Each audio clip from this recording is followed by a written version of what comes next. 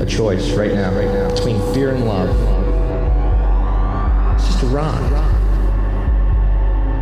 Out of the dark night of ignorance and into the shining light of truth. Expanding reality. A population of citizens capable of critical thinking. We don't see things as they are, we see them as we are. There's a level of reality where everything dissolves into an ocean of energy. We empower our experience by insisting on our authenticity. That's very profound. Very. Expanding reality. Welcome to Expanding Reality. I am your host, Brandon Thomas. On this very special episode, we have Cathy Trinh joining us. Now, Cathy is an award-winning global humanitarian, as well as the author of 2 books, which we do talk about, and also her wonderful podcast, Stay Unmuted. All of the ways, of course, to find her, guys, located down in the show notes. Y'all are really going to enjoy this conversation. She is fascinating. We talk about her personal growth and insights, as well as her spiritual journey, the definition of self-actualization, as well as limitless possibilities, and it's just a phenomenal conversation. So, again, guys, all the ways to find her located down in the show notes. As well down there is going to be our resource links. Now, there are a couple new ones that we've added to, along with Food Forest and Opus, which is Red Circle. So if you want to start your own podcast, we have just recently switched hosting over to Red Circle. Highly, highly recommend them, so definitely check that link out. As well, the Manifestor's Guide, guys. Check that thing out down there. There's a promo code that gives you 10% off. Just type in Expanding Reality, all caps, no spaces, as well as that is a special link for you, the listener of this show, that gives you a great discount on top of that. So check those out in the show notes. While you're down there, look at expandingrealitypodcast.com. That is going to be links to all of the socials. All the lives are replayed there. Too Hot for YouTube's up in there, as well as the merchandise can be linked and found from there also. But while you're over there, definitely sign up to become an Expansive Insider. If you go on the front page of the website, there's a light box that pops up that will give you 10% off. So go check that thing out. That's where all the bonus episodes are, our expanded panel series that we're doing, as well as all the cool collaborations. There's tons of content over there, guys. So go check that out for sure. All right, so let's get to this incredible conversation. Without any further ado, Cathy Trinh. Award-winning global humanitarian, author, podcaster, you just seem to do it all, so we're going to cover most of that tonight, I hope. So if you don't mind, for my audience that's not super familiar with you, will you just introduce yourself for us? Yes, Brandon. Well, I'm really excited to be on this conversation with you today. Thank you for the invitation. For those of you who do not know me, my name is Cathy Trinh. I'm based out here in sunny Southern California. I just a couple of background and statistics. I'm 44 years old. I have a 13-year-old son. I am a single mother. And yes, I am a global humanitarian. I just won an award back last month for the Asian Woman Peace Communicator, and that's what I won the award for. And I can't wait to expand on that. But I have also written 2 books as well. So my first book was called The Journey. It's Mastering the Art of Slowing Down into a Beautiful Existence. I do run an executive search firm as well, so I'm very well connected to a lot of very high level professional CEOs and CFOs as well. So that's my day job. What I love to do on, behind the scenes and after hours is to help my community in every way possible, because I do come from a place of from the recovery space, and that's where I found myself. That's where I found a lot of self-discovery of who I am today, and I'd love to expand on that as well. So that's a little bit about me. I love it. And this is wonderful. Yeah, it's a great way to kick it off. And thank you. I always thought the term global humanitarian was pretty interesting, because if you're a humanitarian, it should be global, right? It's a little redundant, kind of like assless chaps, like they're just all like that. And so of course, the fact that you are a global humanitarian, like that delineates you from anybody who's just doing local work in their community solely, which I definitely want to talk to you about, because that's a very interesting thing to me. So with your work in global humanitarianism, like what does that look like for you? What's your focus with that?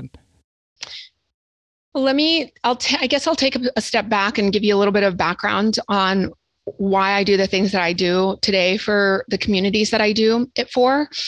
So when I was a little girl, my teenage parents and I, we escaped Vietnam.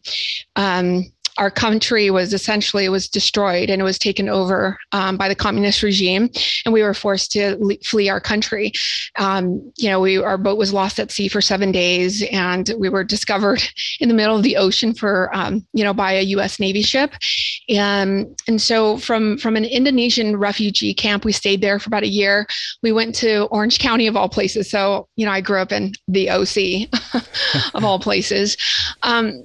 I did have a lot of trials and a lot of little mini traumas that added up, where I had to seek help.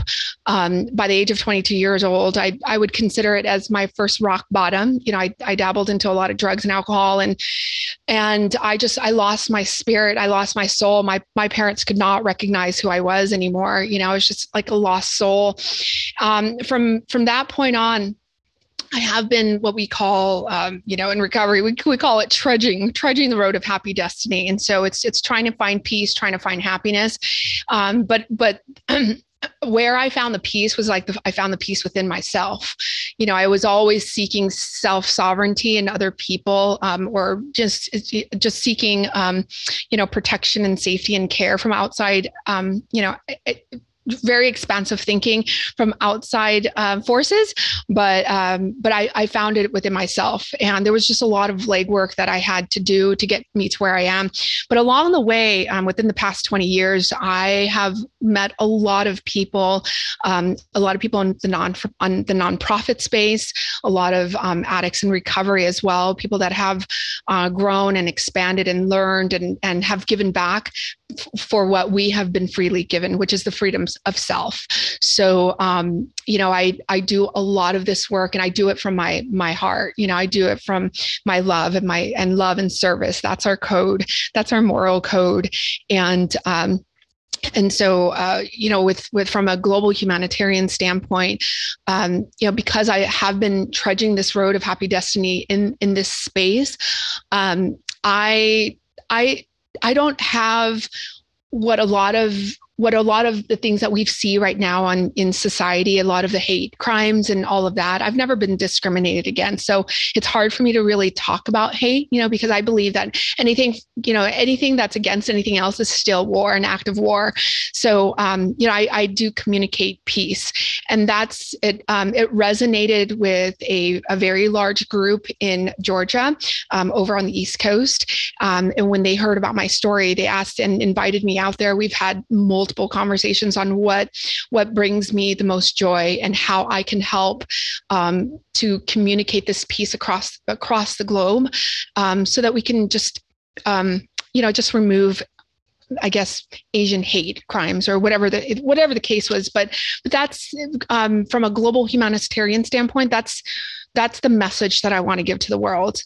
And a lot of people, it resonates with a lot of people because they just don't understand why I don't have the language, to jump on other podcasts to talk about discrimination, because I've never been discriminated against.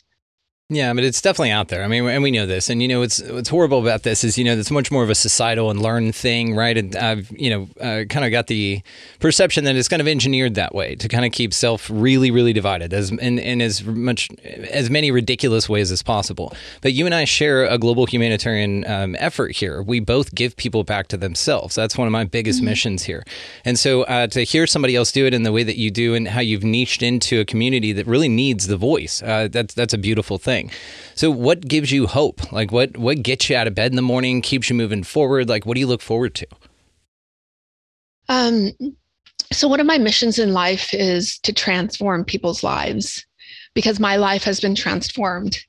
And I keep referring back to this piece. It's like everywhere I look and everywhere I go, I wake up with this sense of, there's no anxiety anymore. Like I don't have anxiety. I have no worries. I feel like I live in a very zen space nowadays, in my life. So to transform people's lives, by changing at least 10,000 people's lives, and then inspiring others so that they can learn how to inspire and change other people's lives. So that's really what my hope is. If I can just get the message across the globe, but just to 10,000 people. It doesn't have to be millions of people, because I know that the work that I do in the world is able to elevate other people. And it starts within the home. It really does. And that's another message that my hope is to reach as many kids as we can, because it does start very, very young, with all the crimes that have been happening and all the shootings. It's, one of those children they were lacking something. That's why they had to act out. So, I raise a child who's a teenager, and he's seen his father go in and out of prison, and also go in and out of mental hospital. So mental wellness is like a huge topic within our home. And we talk about that all the time. I'm I love to communicate with my son a lot. Him and I have a very, very special bond. He's like my little twin flame. Like if the flame was like growing so big, if you split it in half, it's just like me, and it's having a strong bond with our children. And that's, I think that's a lot of adults need to get their act together, number one, and then pay attention to their kids. And especially when I see this time and time again with addicts in recovery all the time, we're just so selfish and self-centered. It's like, it's all about us. It's like, oh my gosh, like, I can't stop drinking. I can't stop doing all of this. But I'm like, but how about the people that you're affecting around? Your kids are being affected right now so bad. And by God's grace in the universe and source, like I was able to come to, and I figured out the secret, long time ago. And so it trickles into my family too. So it's fascinating. And again, because of your story, because of what you have experienced, you're able to articulate this in ways that are very useful and helpful for people. So, 10,000 people, that's a rookie numbers, girl. We'll get that with this show. We're going to bump them up, because that's one of those biggest things. It's not that your goals are too high and you're missing them. It's that they're too low and you're hitting them. We're going to get you to 100,000. I'm going to go ahead and say that right here. 100,000 of your aligned people to be members of your project here. And I don't think anybody would disagree with that. That even in itself is kind of a rookie number in my mind. You've got just such a great message. You've got a lot of heart behind what you're talking about. And that is something that's so attractive, is your authenticity to really want to help people. And that is something that needs the spotlight. And so I'm grateful, again, that we're having this communication. So when we talk about possibilities, a lot of people feel that what's available to them is kind of capped, or there's a ceiling to this. Number one, do you feel that that's true? And number two, if not, how do we create limitless possibilities for ourselves? That's a very unique question. And I sometimes, because of the transformational work that I do in the world, what I always say is that in transformational development, it's a very nonlinear process. It really is. And it's almost unrecognizable. You and I just met, just 15 minutes ago, but I feel like I've known you for a very long time. But the only reason why I know you is because I've created a space of nothingness. And if I don't, a lot of times as adults, we walk around this with our 10-year-old stories all the time. And because of the work that I do in the world and in my own life, I've been able to figure out what that story looks like and just really compartmentalize it. And just it no longer serves me. And being able to create coming from a place of nothingness, you can create anything. If I say love, and love falls out of my mouth. If I say chair is going to fall out of my mouth. And anything that we say, we can create. And that's what the limitless possibilities can look like, really, at the end of the day, because a lot of people are really, really held back by our self-limiting beliefs and whatnot. And it's so cliche to talk about, but it is so true, right? At the end of the day, we're just so held back with our all the negativity, relationships with family, sometimes when I speak to people, and whether I'm coaching them or if I'm just in a conversation with them, I really pay attention to what they're saying. It's like, where is this coming from? Who am I actually talking to? Am I speaking to their mom right now? Am I speaking to their coworker? What does that relationship look like? But again, for me, my experience, in order to create unlimited possibilities, is just to come from a place of nothing. I really had no expectations on, you said 100,000 people. I'm like, okay, I know I'll get to that. I know I will get there, but I need to get to that 10,000 people mark first, because I know that the work that I will do is going to affect so many people out there, and they're just going to carry the message through me and around me, above me, for past, present, and future. Hell yeah. Well, add a few more to your list. So we're already there with you. So I love this. Now, and you've mentioned it earlier, and I just definitely wanted to touch on this, is self-actualization, because this is how you get from that place of nothing, from that place of just stripping it all down. In tarot, they call it the tower moment. And, there's all sorts of indicators that is how, that's how you know that you're really about to level up, is when everything just goes to crap, right? And so creating from that space is a beautiful way to move into this next thing that you definitely stripped all the stuff away to achieve, just the opportunities for. And this is where you find all the open doors and everything. But this really achieves you, or offers you rather, the opportunity to realize self-realization, self-actualization. And that's the place that you create from. So tell me about your definition of self-actualization, and have you found it or not? I would say yes, absolutely. 100,000%. I'd like to share that, because I've been doing the work of in recovery, and anybody that has been in when we call it recovery, or living a sober life as a sober member of the 12-step program, we are, if we're really doing the work, we're actually looking at we take inventory of everything, and it's we can learn different programs within a day. You can go and take a workshop and you can learn it for a day or 2 weeks. But the goal here is this, and the trick is to take what you've learned, and you have to live it for the rest of your life. It's like a never ending, it's never ending. It's always going to be growth. It's also always going to be transforming as well. So years ago, when I first came and I ended up I'll say this online, but I broke all my pipes and I dumped my baggie of the drugs down the toilet. This was like 20 years ago, October 22nd, 2002. That's when I did that. And that's the only thing that I did perfect, right? Everything else has really never been tiptoeing through tulips at all. Life has been really, really hard. It goes up and down. I've had cancer. I've had, I've had deaths in the family. I've had friends that had just 2 years ago, for example, had just done his TED Talk, and he was out there on a mission to talk about suicide. And during COVID last year, he ended up, committing suicide. He jumped off a cliff. So my heart goes out to anybody that's sick and suffering today. But how I got to a place of self-actualization, Brandon, is the legwork in the recovery programs that I've done. I belong to, and I practice all kinds of things. Like I've realized that I had a problem with, body dysmorphia. I had every time body dysmorphia is like when you look in a mirror and you're never satisfied and something's wrong with you all the time, and maybe it's because you were told that you were not good enough ever since you were a kid. I've had that. I've had food food problems. I've had codependency.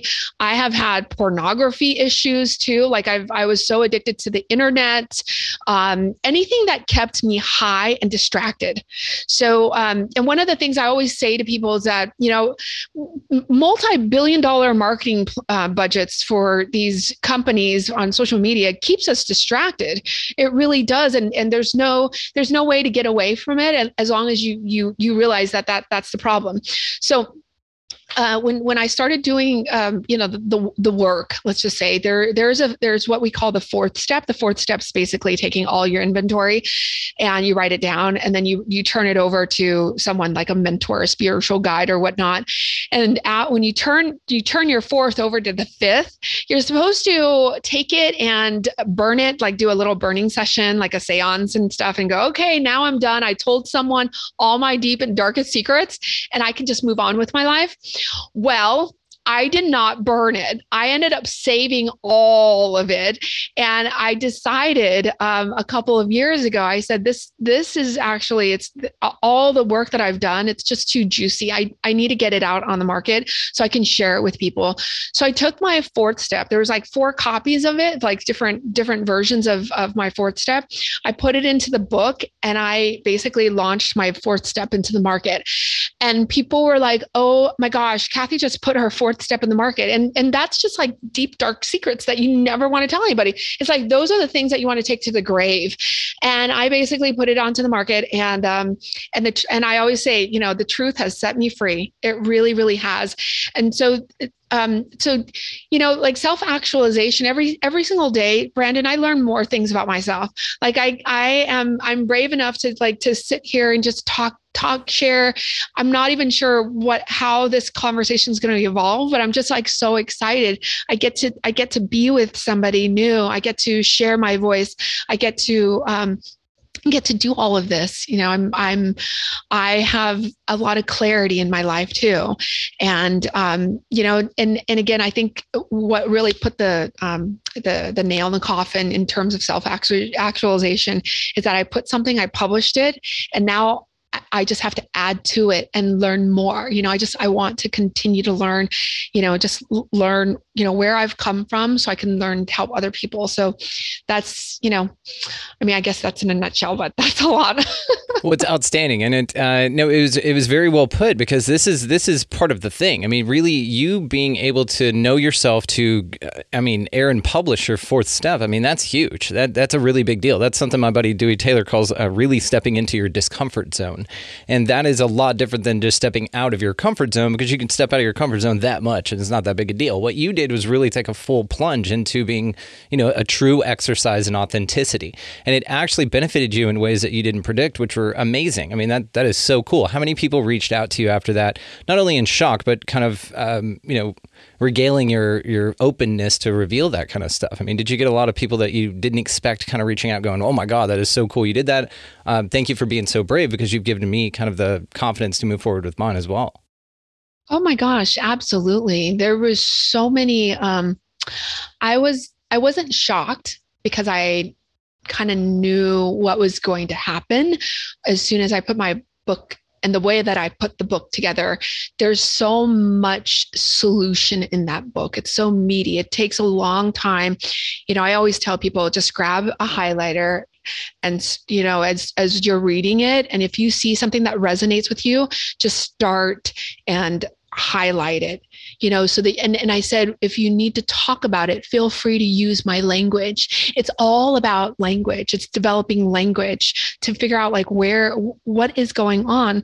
And I'm so grateful that I have so many different language sets, coming from corporate America. I work with a lot of people that are 6-figure income earners, right? Multimillionaires and company owners. I have a CEO that just sold one of his companies off for over $800 million. And he decided that he was going to go buy a 5-star hotel, and it's like, these are like, all right, sounds good. You had an extra $400 million to spare and you went and go bought, a hotel, and it's like conversations like that. But I knew that it was going to really disrupt what, my business, but in a very powerful, profound way, to engage a new level of authenticity and vulnerability. Because there's a lot of people that don't talk about why the whole corporate burnout, for example. People are like, oh, I'm just so corporate. There's a lot of corporate burnout. I'm working too much. But at the end of the day, a lot of people bring their junk and their baggage into work, and they can't, and they're weighed down with all the stuff that the life stuff that's happening. So when I'm on the phone with my clients, I'm always diving really, really deep. I go far and wide and really deep, really fast. And they're like, wow, you relate to me. And I said, yeah, because I've been you. I hear you. I hear this pain that you're not saying, and it's just so profound. So when I actually published the book, I posted it on LinkedIn, and LinkedIn is a workspace, right? It's for all the professionals, and people that have known me for the past 24 years in my business were like, wow, I remember the time when that's what happened to you. No wonder you gained all that weight. No wonder you disappeared. No wonder all of these things. And it's so interesting too, because I shared with these individuals, I said, you know what? It took me a long time to develop my own story, because what I do for people is I share their stories so that they can find jobs. I am a storyteller for others, but when people ask me, hey, Cathy, how are you doing? I didn't even know how to answer that question. How am I doing? Really? And so I was able to finally start sharing my story. And when I started sharing my story, it just started healing me even more.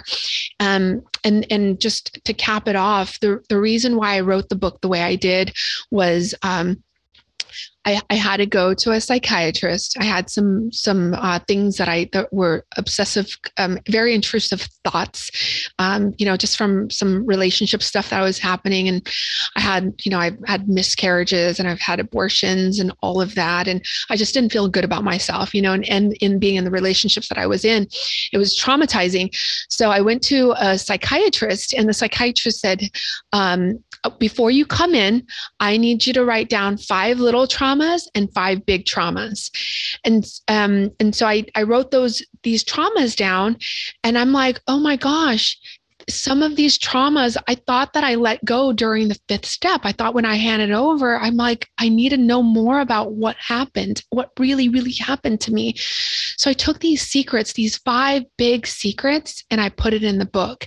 And then I took everything else, like the solution, like how I walked on fire with Tony Robbins twice, how I went, to hang out with the shamans, and how I did all these drugs and alcohol, and I went down these alleyways that were just so dark and so out of character for an Asian American, So it was just a very very amazing way to put it out in the market. But a lot of professionals looked at it and they're like, you know what, Cathy, we need to talk to you, because of a lot of our employees are struggling with the same thing, but they're so afraid of talking about it. So I'm really excited to share live right now with you that my very first candidate that I placed over 20 years ago, she reached out. She's actually working for a multi-billion-dollar organization. And she's asked me to come and speak to, I think her group alone is 1,000 Asian professionals, and to talk about my story, my traumatic story of addiction, and how I was able to thrive and continue to be a professional. But like, who would have thought, like, this former drug addict, now it's like I can go speak to like a very large investment company, It's huge. And what you said there is perfect. And congratulations, by the way. I think that's so cool. So that's amazing. And what you're offering people, though, is a glimpse into the truth, into realism. And this is what I think is going on here with the energies lately. This is the era of authenticity. That is what people crave. You threw your stuff out there against all of your preconceived notions, like everybody, you want everything to be perfect and polished and, all of that. But what's so great about this is that you showed everybody that you're not a finished product, that you're still working on stuff, and that you can be open and vulnerable with your audience. And that's so attractive because it's authentic. I'm telling you, this is like the way we're going.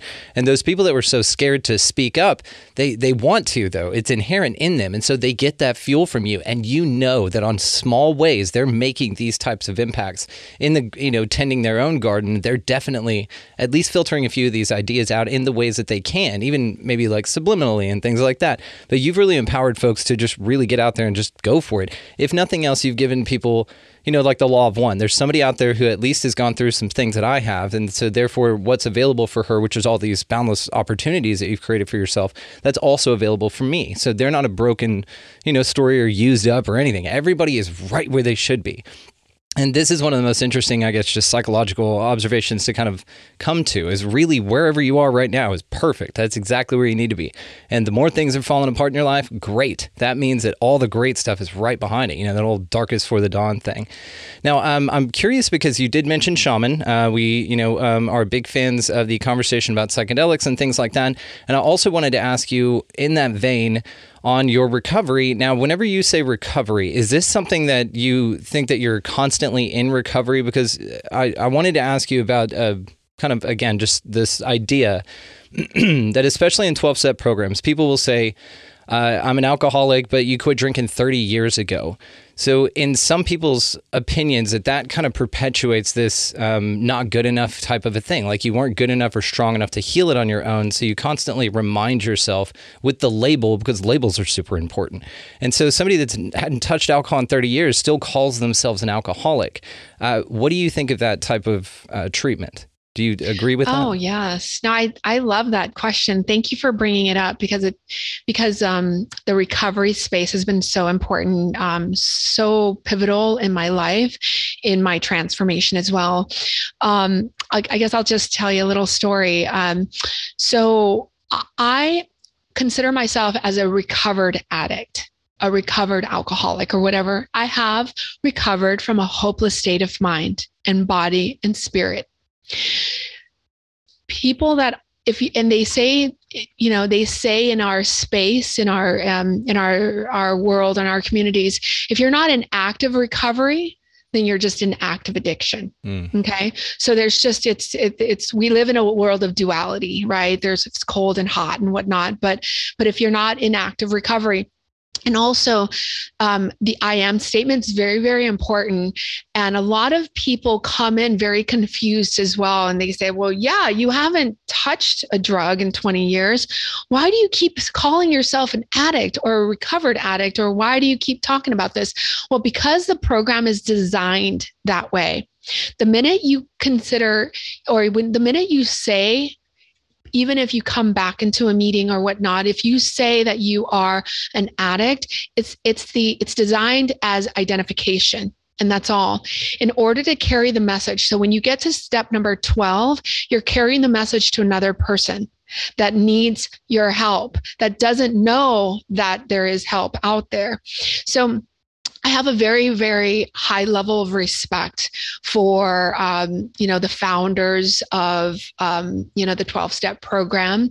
They were, they did hit their bottoms, but they were bankers and they were doctors, and these people were just like, there's something about this that we need to figure out and how, essentially, we need to figure this out. And abstinence was the way. And so what I've learned in my own recovery is that I need to abstain from it. And the only way that I can, if I continue to abstain from a certain something, then I can continue to live an emotionally sober life.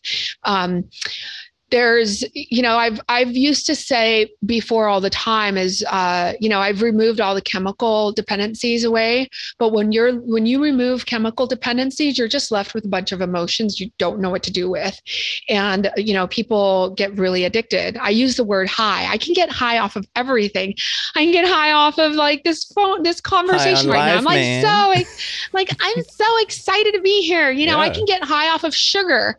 I'm a sugar addict, right? I mean, there's people who can just go off the rails, but I think it's just a level of awareness, but also the identification is, it is kind of our moral code, like our code as well, to help another person. And again, going back to being of service, and I know that the reason why I've been very successful in a lot of my endeavors is because I come from a servant heart.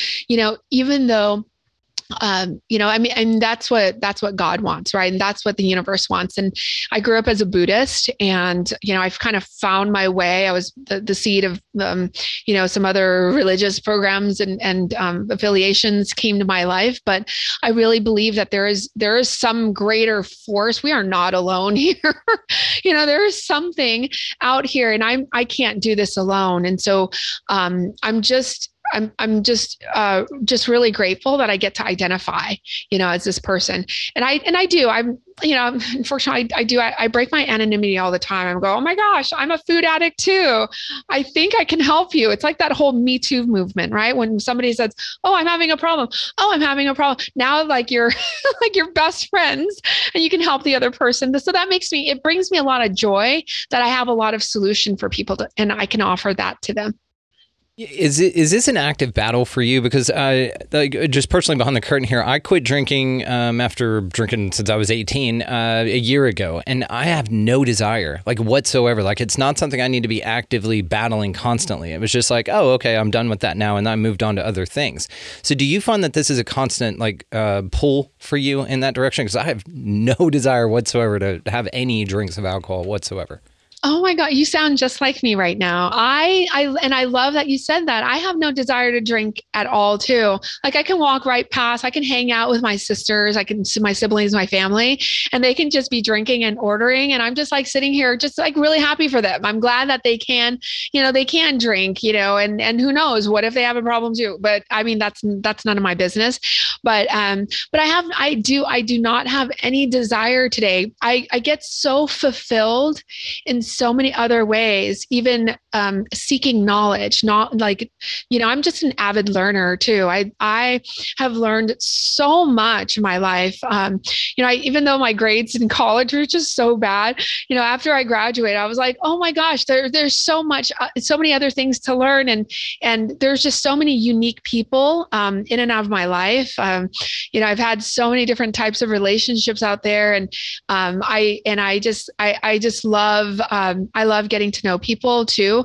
And then of course, I'm a recruiter, so I'm very inquisitive. I'm very, very curious about people. I'm very fascinated by the human mind and the human potential. We can do anything we want. We really can. I could not agree with you more, and I share your enthusiasm for this. It's this. You and I get lit up by the same things. This is simple things, and I like that. But it's real base and core. We're not arguing about which team won the game, which is fine. There's nothing wrong with that. We have real base. Let's talk about real things, and that's what lights us up. That's a real altruistic quality. So I can get why you're so successful. And you mentioned potential, and so this is something that's really interesting to me as well. The state of potential is just, of course, in physics, it just means it could have some cool stuff going on, but it's not yet because it's not going anywhere. So what's some advice that you've got to take us from these folks that feel like they're stuck in this perpetual potential and really put something kinetic behind it to get some energy moving forward? I love that question. So I'll have to say that for so many years, I was enslaved in a mental prison for so long. There was just so much shame and so much guilt. A lot of things that I did, I would be like, oh my gosh, if my parents ever knew, these are the things that I would just take to my grave. I lived a very sheltered life. I was extremely lonely. I was, even though I had two siblings, I was kind of tasked to be their, be their caretaker because my mom was dealing with her own depression as well. And I just coming from just fear. And then, something that I've said to people, it's the grass is always greener on the other side of the fence all the time. And it's weird that I would even say this, but I grew up wanting my parents. I wanted to say that I came from a divorced household. And I was so angry that my parents never divorced. They're still together. Right. And I would go to my friend's house and I'm like, wow, that's so fascinating. I want my parents to divorce too. How is it having divorced parents? But again, it's just even those little, the little details. Right. But yeah, because of being enslaved in this mental prison for so long, I've been able to to break free from it. And I know what freedom looks like today. It feels so good. It feels so, I have like a lot of self-respect today. And, just knowing that I can put one foot in front of the other, and I'm not going to go down like the rabbit hole. Yes, I do have obsessive compulsive thinking, and I could go down the rabbit hole, but I don't stay down there very long. But today I know I can just do anything that I put my mind to, and people trust me today. That's one of the things, when I grew up with a lack of trust. I didn't trust my parents were going to stay even keeled. Like I felt like my parents were always going to fly off the handle, and I was always filled with anxiety and, just like feeling like never safe at home, emotionally safe. Cause I don't want to call it my parents were emotionally abusive, because that's just so cliche to say, but they were abusive. Like they just had no idea. They would just, they didn't know how to raise us because they were teenagers, but I was able to break through. I was able to break through that, but to love and accept myself, that's how I was able to get to a place of, what, if I can love and protect myself from all the crap that I've been through my life, I can do pretty much anything. Yeah, that's your test. That's how you know. And, you're going to be, I don't like to say tested by the universe, because it's kind of like you anyway, right at a level. But really, that's what it is. It's like, okay, you say that you want this, here you go. And I've said this before. My grandmother used to say, oh, never pray for patience, honey, because you don't get patience. You get a bunch of crap that's going to teach you to be patient, right? So you would actually attract like a situation in which you are invited to practice that. And so it's not going to be pleasant, right? And so, and even that, it's like, just kind of, watch what you're looking for here. Now, something I wanted to ask you about as well is, again, back to the psychedelics thing. We have talked about ayahuasca, plant medicines, and things like that. Have you ever embarked on any of those journeys? I have not. One of my friends, even though I've been presented that opportunity a lot, like even in my active recovery, I've had friends that says, hey, Cathy, you want to try it? If you want to go down that path. I don't know. I think I've already been to that side already. I've been there. I can see that. I know what it's like, because I've done a lot of drugs in the past. I've taken a lot of ecstasy, just for days, and stayed up and completely gotten really delusional. Oh, yeah. And I've already been to that side. I didn't need to get any higher than that, but I know that's something that would be very interesting. If I ever broke my sobriety, that would be it. Well, and this is why I asked, is actually because that's why I asked, because yes, you are sober, and yes, this is technically an altered state, but I mean, so is sugar, so is, holding your breath for too long, so is going outside and spinning around with your arms out and getting dizzy and falling down. Like, that's an altered state, right? And so the benefits, though, of ayahuasca in the sense of just psychology and what it really allows you to do by getting you in this hyperactive state, your, senses are expanded into these parts of you that you were in these excited states whenever trauma occurred, and it gets you back to that state so you can grab that little piece and deal with it, and they're usually like way over there. They're outside of your normal operating kind of bandwidth, and so this is why ayahuasca is so beneficial. And it's not, even Terrence McKenna said, if you use DMT more than once a year, you're a heavy, heavy user. And so this is not a recreational thing. This is not something you just do to get high and sit around and party. It is an actual recovery medication. Ayahuasca specifically. Now, iboga, or ibogaine, the synthetic version of it, is really great for recoveries, for addicts. And so that's another thing I was curious about. If you ever did go back down that road, would that be something that you tried? But I may, and I mean, we can have a conversation about this off here, because I know the director of the Ayahuasca Foundation down in Iquitos, Peru. It's something I think you would get a great amount of benefit from, just simply because of the observation and just because you engage in different exercises here. But I will strongly also get it out of your mind that it's a party drug or that it's meant to have fun. It is a recovery tool, and that's it. Yes. No, thank you. I have a lot of friends that, I have taken a lot of transformational development programs, and, and I look up to them, and they're just amazing human beings, and they're also global humanitarians as well, out to just help so many people. And they're just amazing human beings, and they would come back from their their little adventures and tell me all about it, and I'm just so fascinated by it too. I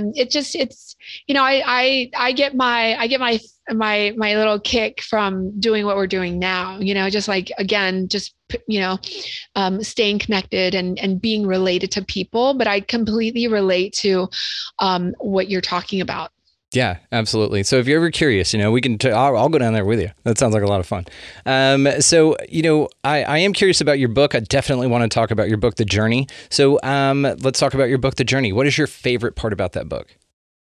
I would say, I guess, writing the book, I was trying to figure out like the best way to put all the solution together and my story, because it's almost like, if when you read it, it feels like a feature film. It really does. There's like an opening and talks about when we had escaped Vietnam and, moved here, and how we grew up, who my parents were, all these little moments in time.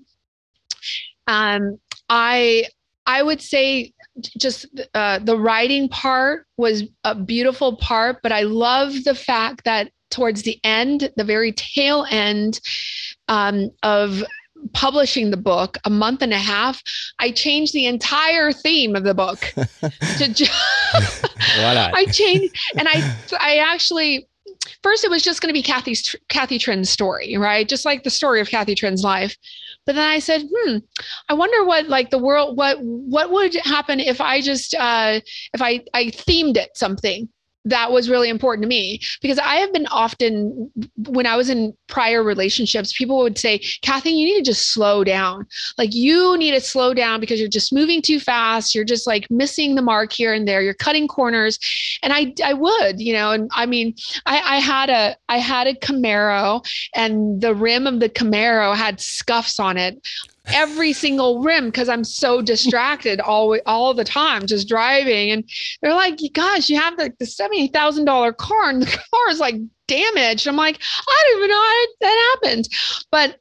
But the end of the book, or the end of the writing process of the book, came out so perfectly, because a month prior to finding the publisher, I themed the book Mastering this Art of Slowing Down in Life. And then a month later, COVID happened. And I was just like, nice. Oh my gosh, this is like it was so themed so perfectly. And I believe in God, like the universe's divine timing. Everything happens, Brandon, exactly and precisely the way it's supposed to happen. Like our conversation right now, even the fact that I've got the same microphone as you and we're hanging out and we're doing this, was supposed to happen. Even the cancer that I was diagnosed in 2018 had to have happened in order for me to have a book to write. There was a chapter in there, and to have all these other conversations, like the domino effect. You can't go back in your life. You can't change the left turn to the right turn at all. Like there's nothing that could have happened different for you and I to be together right now. I truly believe that. And it's not because it's fate or destiny or anything like that. I believe that we're just here, and we're exactly where we're supposed to be here. 100%. And I'm a big fan of divine timing as well. And, it's so funny that you mentioned this as well, because all of the things that create us, who we are, this tapestry, this rich background of experiences that really shape us into who we are, they suck. Like all of the greatest things that's ever happened, all the greatest transformations in anyone's life, and I'm sure all of us can agree with this, those moments suck ass. But getting through them in a hurry and wishing them away is where you kind of detach from the process of the experience that's going to be valuable later in your articulation of it, because you really went into that pit. You sat in that, bones and all, and felt everything about it. And that's what makes you remarkable, inspiring, and relatable. And so when people really want to kind of ignore those parts of their lives, that's where the greatest hope, like that's where your greatest change happens. And so I'll encourage anybody listening right now, because I'm just on the other side of one of these big transformational time periods, and I know a lot of energies right now. A lot of folks are feeling this. Hang in there, because then the worse the fall, or the more intense is, the higher the indicator that you're right on the other side of greatness, and that is going to be something you're going to want to write down, because it's going to be in your book later called The Journey, which is awesome. Side question: who would play you in The Journey, the movie? Oh my gosh, I haven't anybody. even thought of that yet. No, but I did reach out to a couple of screenplay writers, and we did have, right before the pandemic and the world shut down, I did put together a production team. We had our executive producer, and we had the screenplay writer and all that. We were beginning to start our auditioning individuals for my role, and we don't know who it would be yet, but I would be just so excited for whoever wants to take on this role. It's a very unique position, because I feel like I'm a very unique person. I have so many different versions of me. Like, I'm sitting here, and I feel very casual and relaxed with you, but then when we're I'm in my work mode, I can certainly hang out with investors all day long too, but who I am is just, I think you nailed it with the authenticity, just somebody that's really vulnerable, and I'm just like, really, I just have a lot to love. I have a lot of love to give. I want to love on everybody. I love that you said that. So it's exciting. But to answer your question, I don't know. This may be a cool manifestation exercise for you, is to go ahead and cast your movie with the perfect cast that you want. Like, go ahead and have all the characters that are in your actual story that you want to make sure make it to the screen for the context, and then cast it. Like, see, maybe that's like a manifestation that you can do. Go ahead and cast your movie, and then maybe that'll bring it closer, because you're already like committing. You're like, oh yeah, they're so funny, and I know the way they take their coffee, because I went and hung out with them on set, that kind of thing. Maybe that'd be fun. That sounds amazing. I think that will be the next, but definitely the next thing is to find the speaker calls for or the right platform on the TED Talk. So I'd love to do that next, sometime this year.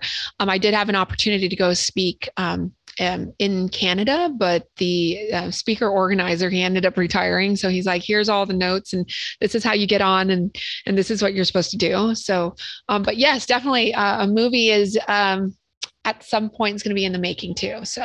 Hell yeah. Well, if we can be of service in any way, please just let me know. I'd love that. And I've had a gentleman on that we just became really good friends, a guy named Mel Schwartz. He's been on TED a couple of times. I'm going to send you all a connection email. He's so cool. Oh, you're going to love him. He's a psychologist. Okay. So before we wrap here, I just had a couple of final questions here for you. I want to talk to you about this mastery of slowing down. With a lot of the concepts that we talk about here with, driven workforces, with all of that, they're go, go, go, go, go, go, go. And that can yield a certain set of results, perhaps like a cocktail of just stress, anxiety, and an opioid addiction, at some level. But, this art of slowing down, this just relax, this breathe, what is so appealing about that to you? And I'll speak for myself first. Sure. We live in an adrenaline fueled society. And I lived in a very frantic, pack up your stuff and leave. And just constantly in fear. And I think another thing too, which I typically don't talk a lot about, just because of out of respect for my ex-husband, who is now, he's actually doing great. He's Good. been out of prison now for a couple of years. So I'm just so proud of him, and his trajectory. But yeah, living with somebody that had bipolar manic depression was a very, very, very challenging, because you just never knew, or I didn't know how to get off the roller coaster. It was just always up and down. And I lived a very frantic life. Not only I had to handle my home life, I was suffering through, my weight gain, my weight losses, my own food addictions, but also having to manage my work too. And there was just no work-life balance. but from a slowing down standpoint, I'll share with you. About 6 years ago, I was watching this show. It's called Revenge, and I think we were on the 36th episode. And Bay says, "I wonder what episode are we on? What time frame is this?" And I looked at the screen, and I don't know if this has ever happened to you, but when you say something prior to it happening, you're like, "Oh my gosh, that's like alignment right there," synchronicities. And I said, "You know what, babe?" I'm like, I think it's present day." And the minute I said that, the words showed up on the screen. So immediately, a lot of my tattoos are of that nature. When something happens, I have to go get it stamped on my body so I can remember that it happened. So I do have a tattoo here. It's backwards here, but it does say present day. So when I see this present day tattoo on, and I've never showed this on screen but when I see this, I just know that we're here right now. When I talk to someone and they're like, "Well, do you remember what happened last year or oh my gosh, tomorrow is going to come and I'm just so afraid of it." I'm like, "Well, what day is it today?" And they're like, "I think Thursday." I'm like, "No, it's right now." Yeah. Today. Let's just stay in today. So I came up with this idea, and I did write it in my book too. And it's the idea of being able to slow down so that you can experience extremely beautiful moments in your life. Because a lot of times when we're so distracted, moments just fly by, and they're gone and you don't remember it, but they happened. So there is an idea and a concept that I came up with, and it's called the holy moments. So when you hear the word holy, it sounds very religious, but I did break the word holy down into an acronym. So the first, the H is actually for holistic moments in your life that you can create. Holistically, you can go eat or feed yourself with holistic healing and all that. But because you're present, you can actually experience a holistic moment for yourself. And then the O, you can imagine, would be an organic moment. So this conversation is extremely organic for me, and it's very, you and I are very, it's an organic introduction as well through our friend Grace. Mm-hmm. And so we have organic moments, but again, if we were present as we are now, we can actually feel it in HD, it's like, it's real and it's the reality of it right here. So I just cherish organic moments like this so much. And then the L, you can imagine, it would be for little moments in life. You've had these little moments, a little piece of the puzzle from a pie from a long time ago.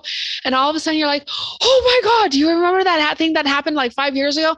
That was a moment that I remembered, and it was a little moment, but it actually, it came full circle. Now it's like part of this, this monumental moment of in your life that you've realized. And I love this last one. And I feel like I'm having a why moment with you right now. This is a moment that I've yearned my entire life to be on a really extraordinary podcast with an incredible human being that is of like-minded. It's like, I see you, because it's almost like this level of intimacy, right? It's into me, you see, I'm letting you into me, you see. It's like intimacy. And a lot of people, I don't want to say Americans, but Americans, we have a hard time. We're all sheltered in our own homes. There's no even bumping into each other at a grocery store. We don't even say hi to each other. And sometimes I'm like, I intently look at people in the eyes. I'm like waiting for them to look at me, because I just want to get connected. And when we get connected, we can actually get related. So if you take the word relationship and you extract the word relate from it. So we're just trying to relate to people. And that's why a lot of people bump heads all the time, because they're not trying to relate to other people. They're just they're talking to you through their own filter, So They absolutely are, and I love your acronym. I love that. And I was thinking the only thing you could change is throw a W in front of it and make it holy, like holy instead of just holy. But beautiful. I absolutely love that, and it's a brilliant way that you articulate it. And again, this is why you're so your mission is so attractive with this, is because it's something that it's beautiful and it's common sense. But I mean, common sense is not that common.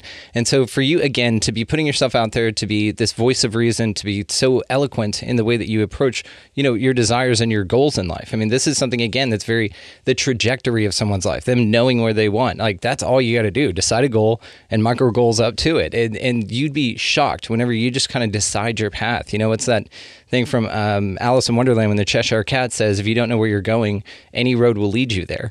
And so by you deciding your path based on, your challenges and everything, again, my friend Dewey, I've just been talking to him a lot lately, so his metaphors, which are on point, I've got to hook you up with him as well. He talks about, your trajectory as a lightning bolt coming from sky to ground. Either way, the lightning bolt is going to hit the ground, right? It just depends on, but it takes the path of least resistance. So there's never, you never see a straight line of lightning, right? It's like going everywhere, it's super quick, but this is kind of a good metaphor track for kind of our lives and how we go. All you got to do is keep moving forward, right? And so, again, your mission and what you're doing is amazing. I definitely wanted to ask you just a couple of fun questions here, and then we'll let it run. Earlier on, you were talking about the client that you had from 20 years ago, going from what he was doing and sold his business to now a 5-star hotel because he had an extra $400 million just hanging out there. What would you do? A fun, just lavish thing that you would buy yourself if you just had that kind of chunk of change lying around, like like dinosaur egg or jetpack or something like that. Like, what would you get? Oh my gosh, what a fun question! I love it. So here's a fun fact, which is actually a real something that's happening. After I received that Global Humanitarian Award, I received a call from a publishing company in Vietnam, and they have been seeking out luminaries. So luminaries are people that have brilliant minds, or people that have changed people's lives, and they've identified me as being a luminary. They've asked if I wanted to translate my book into Vietnamese and go back to the universities in Vietnam to speak to young women that need inspiration, because that's really needed right now. I don't know if you knew this, but Vietnam has in 2014 the GDP was only about $50 billion, and now the GDP for 2021 during the pandemic, they closed the books out at $250 billion. So my homeland is thriving. Vietnam is thriving. And I didn't know that. Whenever I think of my homeland, I always just think of the little fishing village that I was born in. And that's all I can think of. But if I had an extra $400 million, I would love to purchase a large piece of land in Vietnam and build a fort on it. So as large as 4, not football fields, but 4 airplane hangars, and just fill it and create for kids, dreamland, send any kid that's been traumatized by, even the US, kids from the US, it doesn't matter what language the child speaks, you bring them to dreamland so that they can dream. And would be such a beautiful place, and I would secure contracts. It would be a very philanthropic venture, and I would have all the companies in the world to come and just build little pockets of dreams for kids and send them there, do meditation practices. And again, they don't have to speak the same language. There's a very important thing with art. With art therapy, it's very interesting, because when you have kids, kids can express themselves through art. So we have a lot of creative minds just building this dreamland on a plot of land in Vietnam. That would be amazing. That would be amazing. That's a great dream. I like your vision because, again, it's altruistic. You're here to change lives, and especially the lives of youth that have, from like our excuse me, from our upbringing, like you and I, we had some challenging times, and something else I kind of wanted to mention back to something that you said earlier was, that it's interesting how you transcended the hectic home twice. You did it with your parents and indoctrination when you were walking around on eggshells, and same thing with your husband, same scenario. And then now, because of those two examples, one where you were raised and one more of a chosen, you were able to see it in two different vantage points. And now this is how you're able to articulate the art of slowing down, is because you've been bombarded by that, for that good amount of time of your life. So I just wanted to compliment you on that alchemy that you created there. Oh, and yeah, and then absolutely to what you're saying about your goals and dreams. I love this. I hope you succeed this. And again, if there's any way that we can be of service, please let me know, because I'm on board with this idea. Faux show.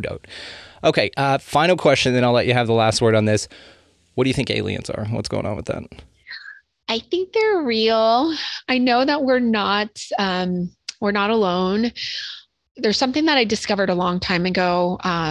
Someone planted the seed in me, an idea that I believe, which holds a lot of truth.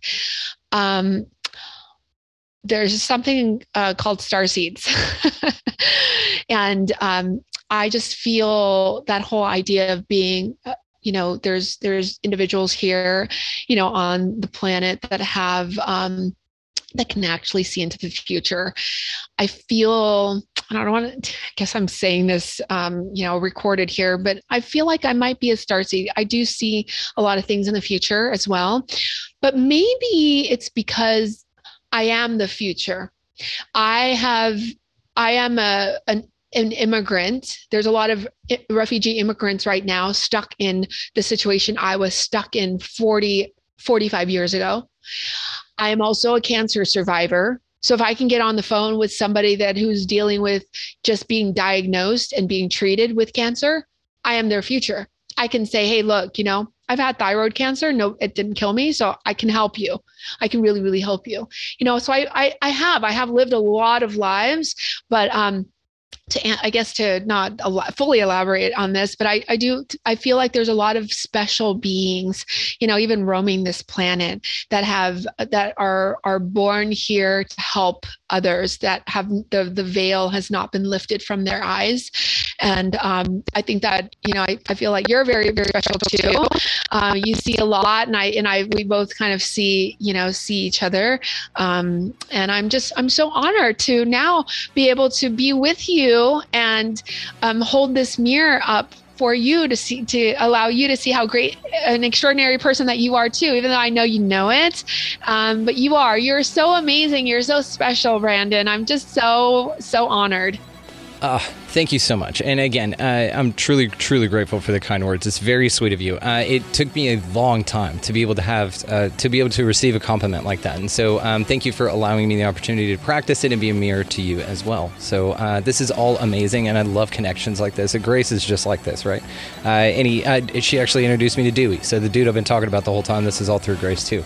So Cathy Trinh, thank you so much. We'll absolutely invite you back. This was an amazing talk, and just thanks again. I really appreciate it. All the ways, guys, of course, to find her will be located down in the show notes. Make sure that you check out her books, her website. All of it will be linked. Thank you again, Cathy. You're amazing. Oh, thank you. It was wonderful. I really enjoyed our conversation. I want to thank Cathy for coming by and hanging out with this super cool conversation. She is wonderful. All of her books and her podcast and everything like that will be located down in the show notes for you guys to check out. So definitely check her out further. Wonderful conversation, Cathy. Thank you so much for coming on and hanging out. Now, down in the show notes as well is going to be our resource link. So we have Food Forced Abundance down there. Definitely get your Freedom from Fear on. Opus, the Organization for Paranormal Understanding and Support, as well as Red Circle. That is who we have recently switched hosting to. We're very excited to partner with them.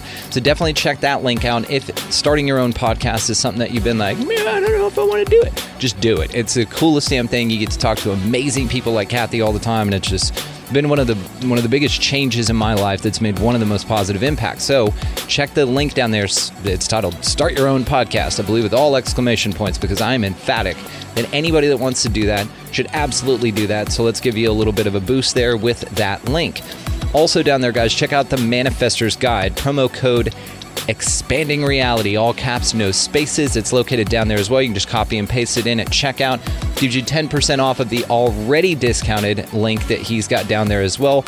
That has absolutely changed my life, so I could not recommend it more. So highly recommend that, guys. Utilize that link. Also, while you're down there, expandingrealitypodcast.com.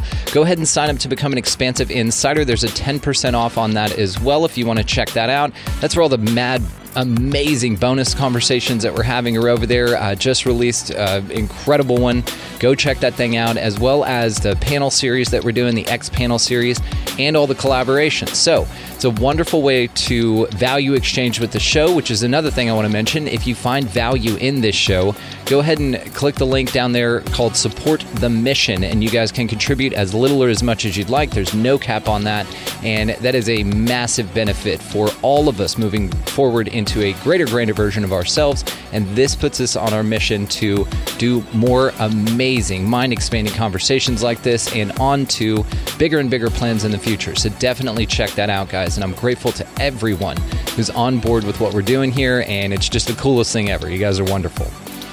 So go out into this incredible place this week, y'all, and just pick up a piece of litter if you see it floating around, as well as buy somebody in line around you a coffee or a meal. Something super small goes a long way in the collective energetically. Also, go ahead and get out of that left-hand lane if you got somebody behind you wanting to pass there. And of course, beyond anything else, go out into this incredibly beautiful place, and y'all just be good to one another. Thank you so much for listening, for watching, for engaging, and for being just such an amazing aligned audience. We will see you next time.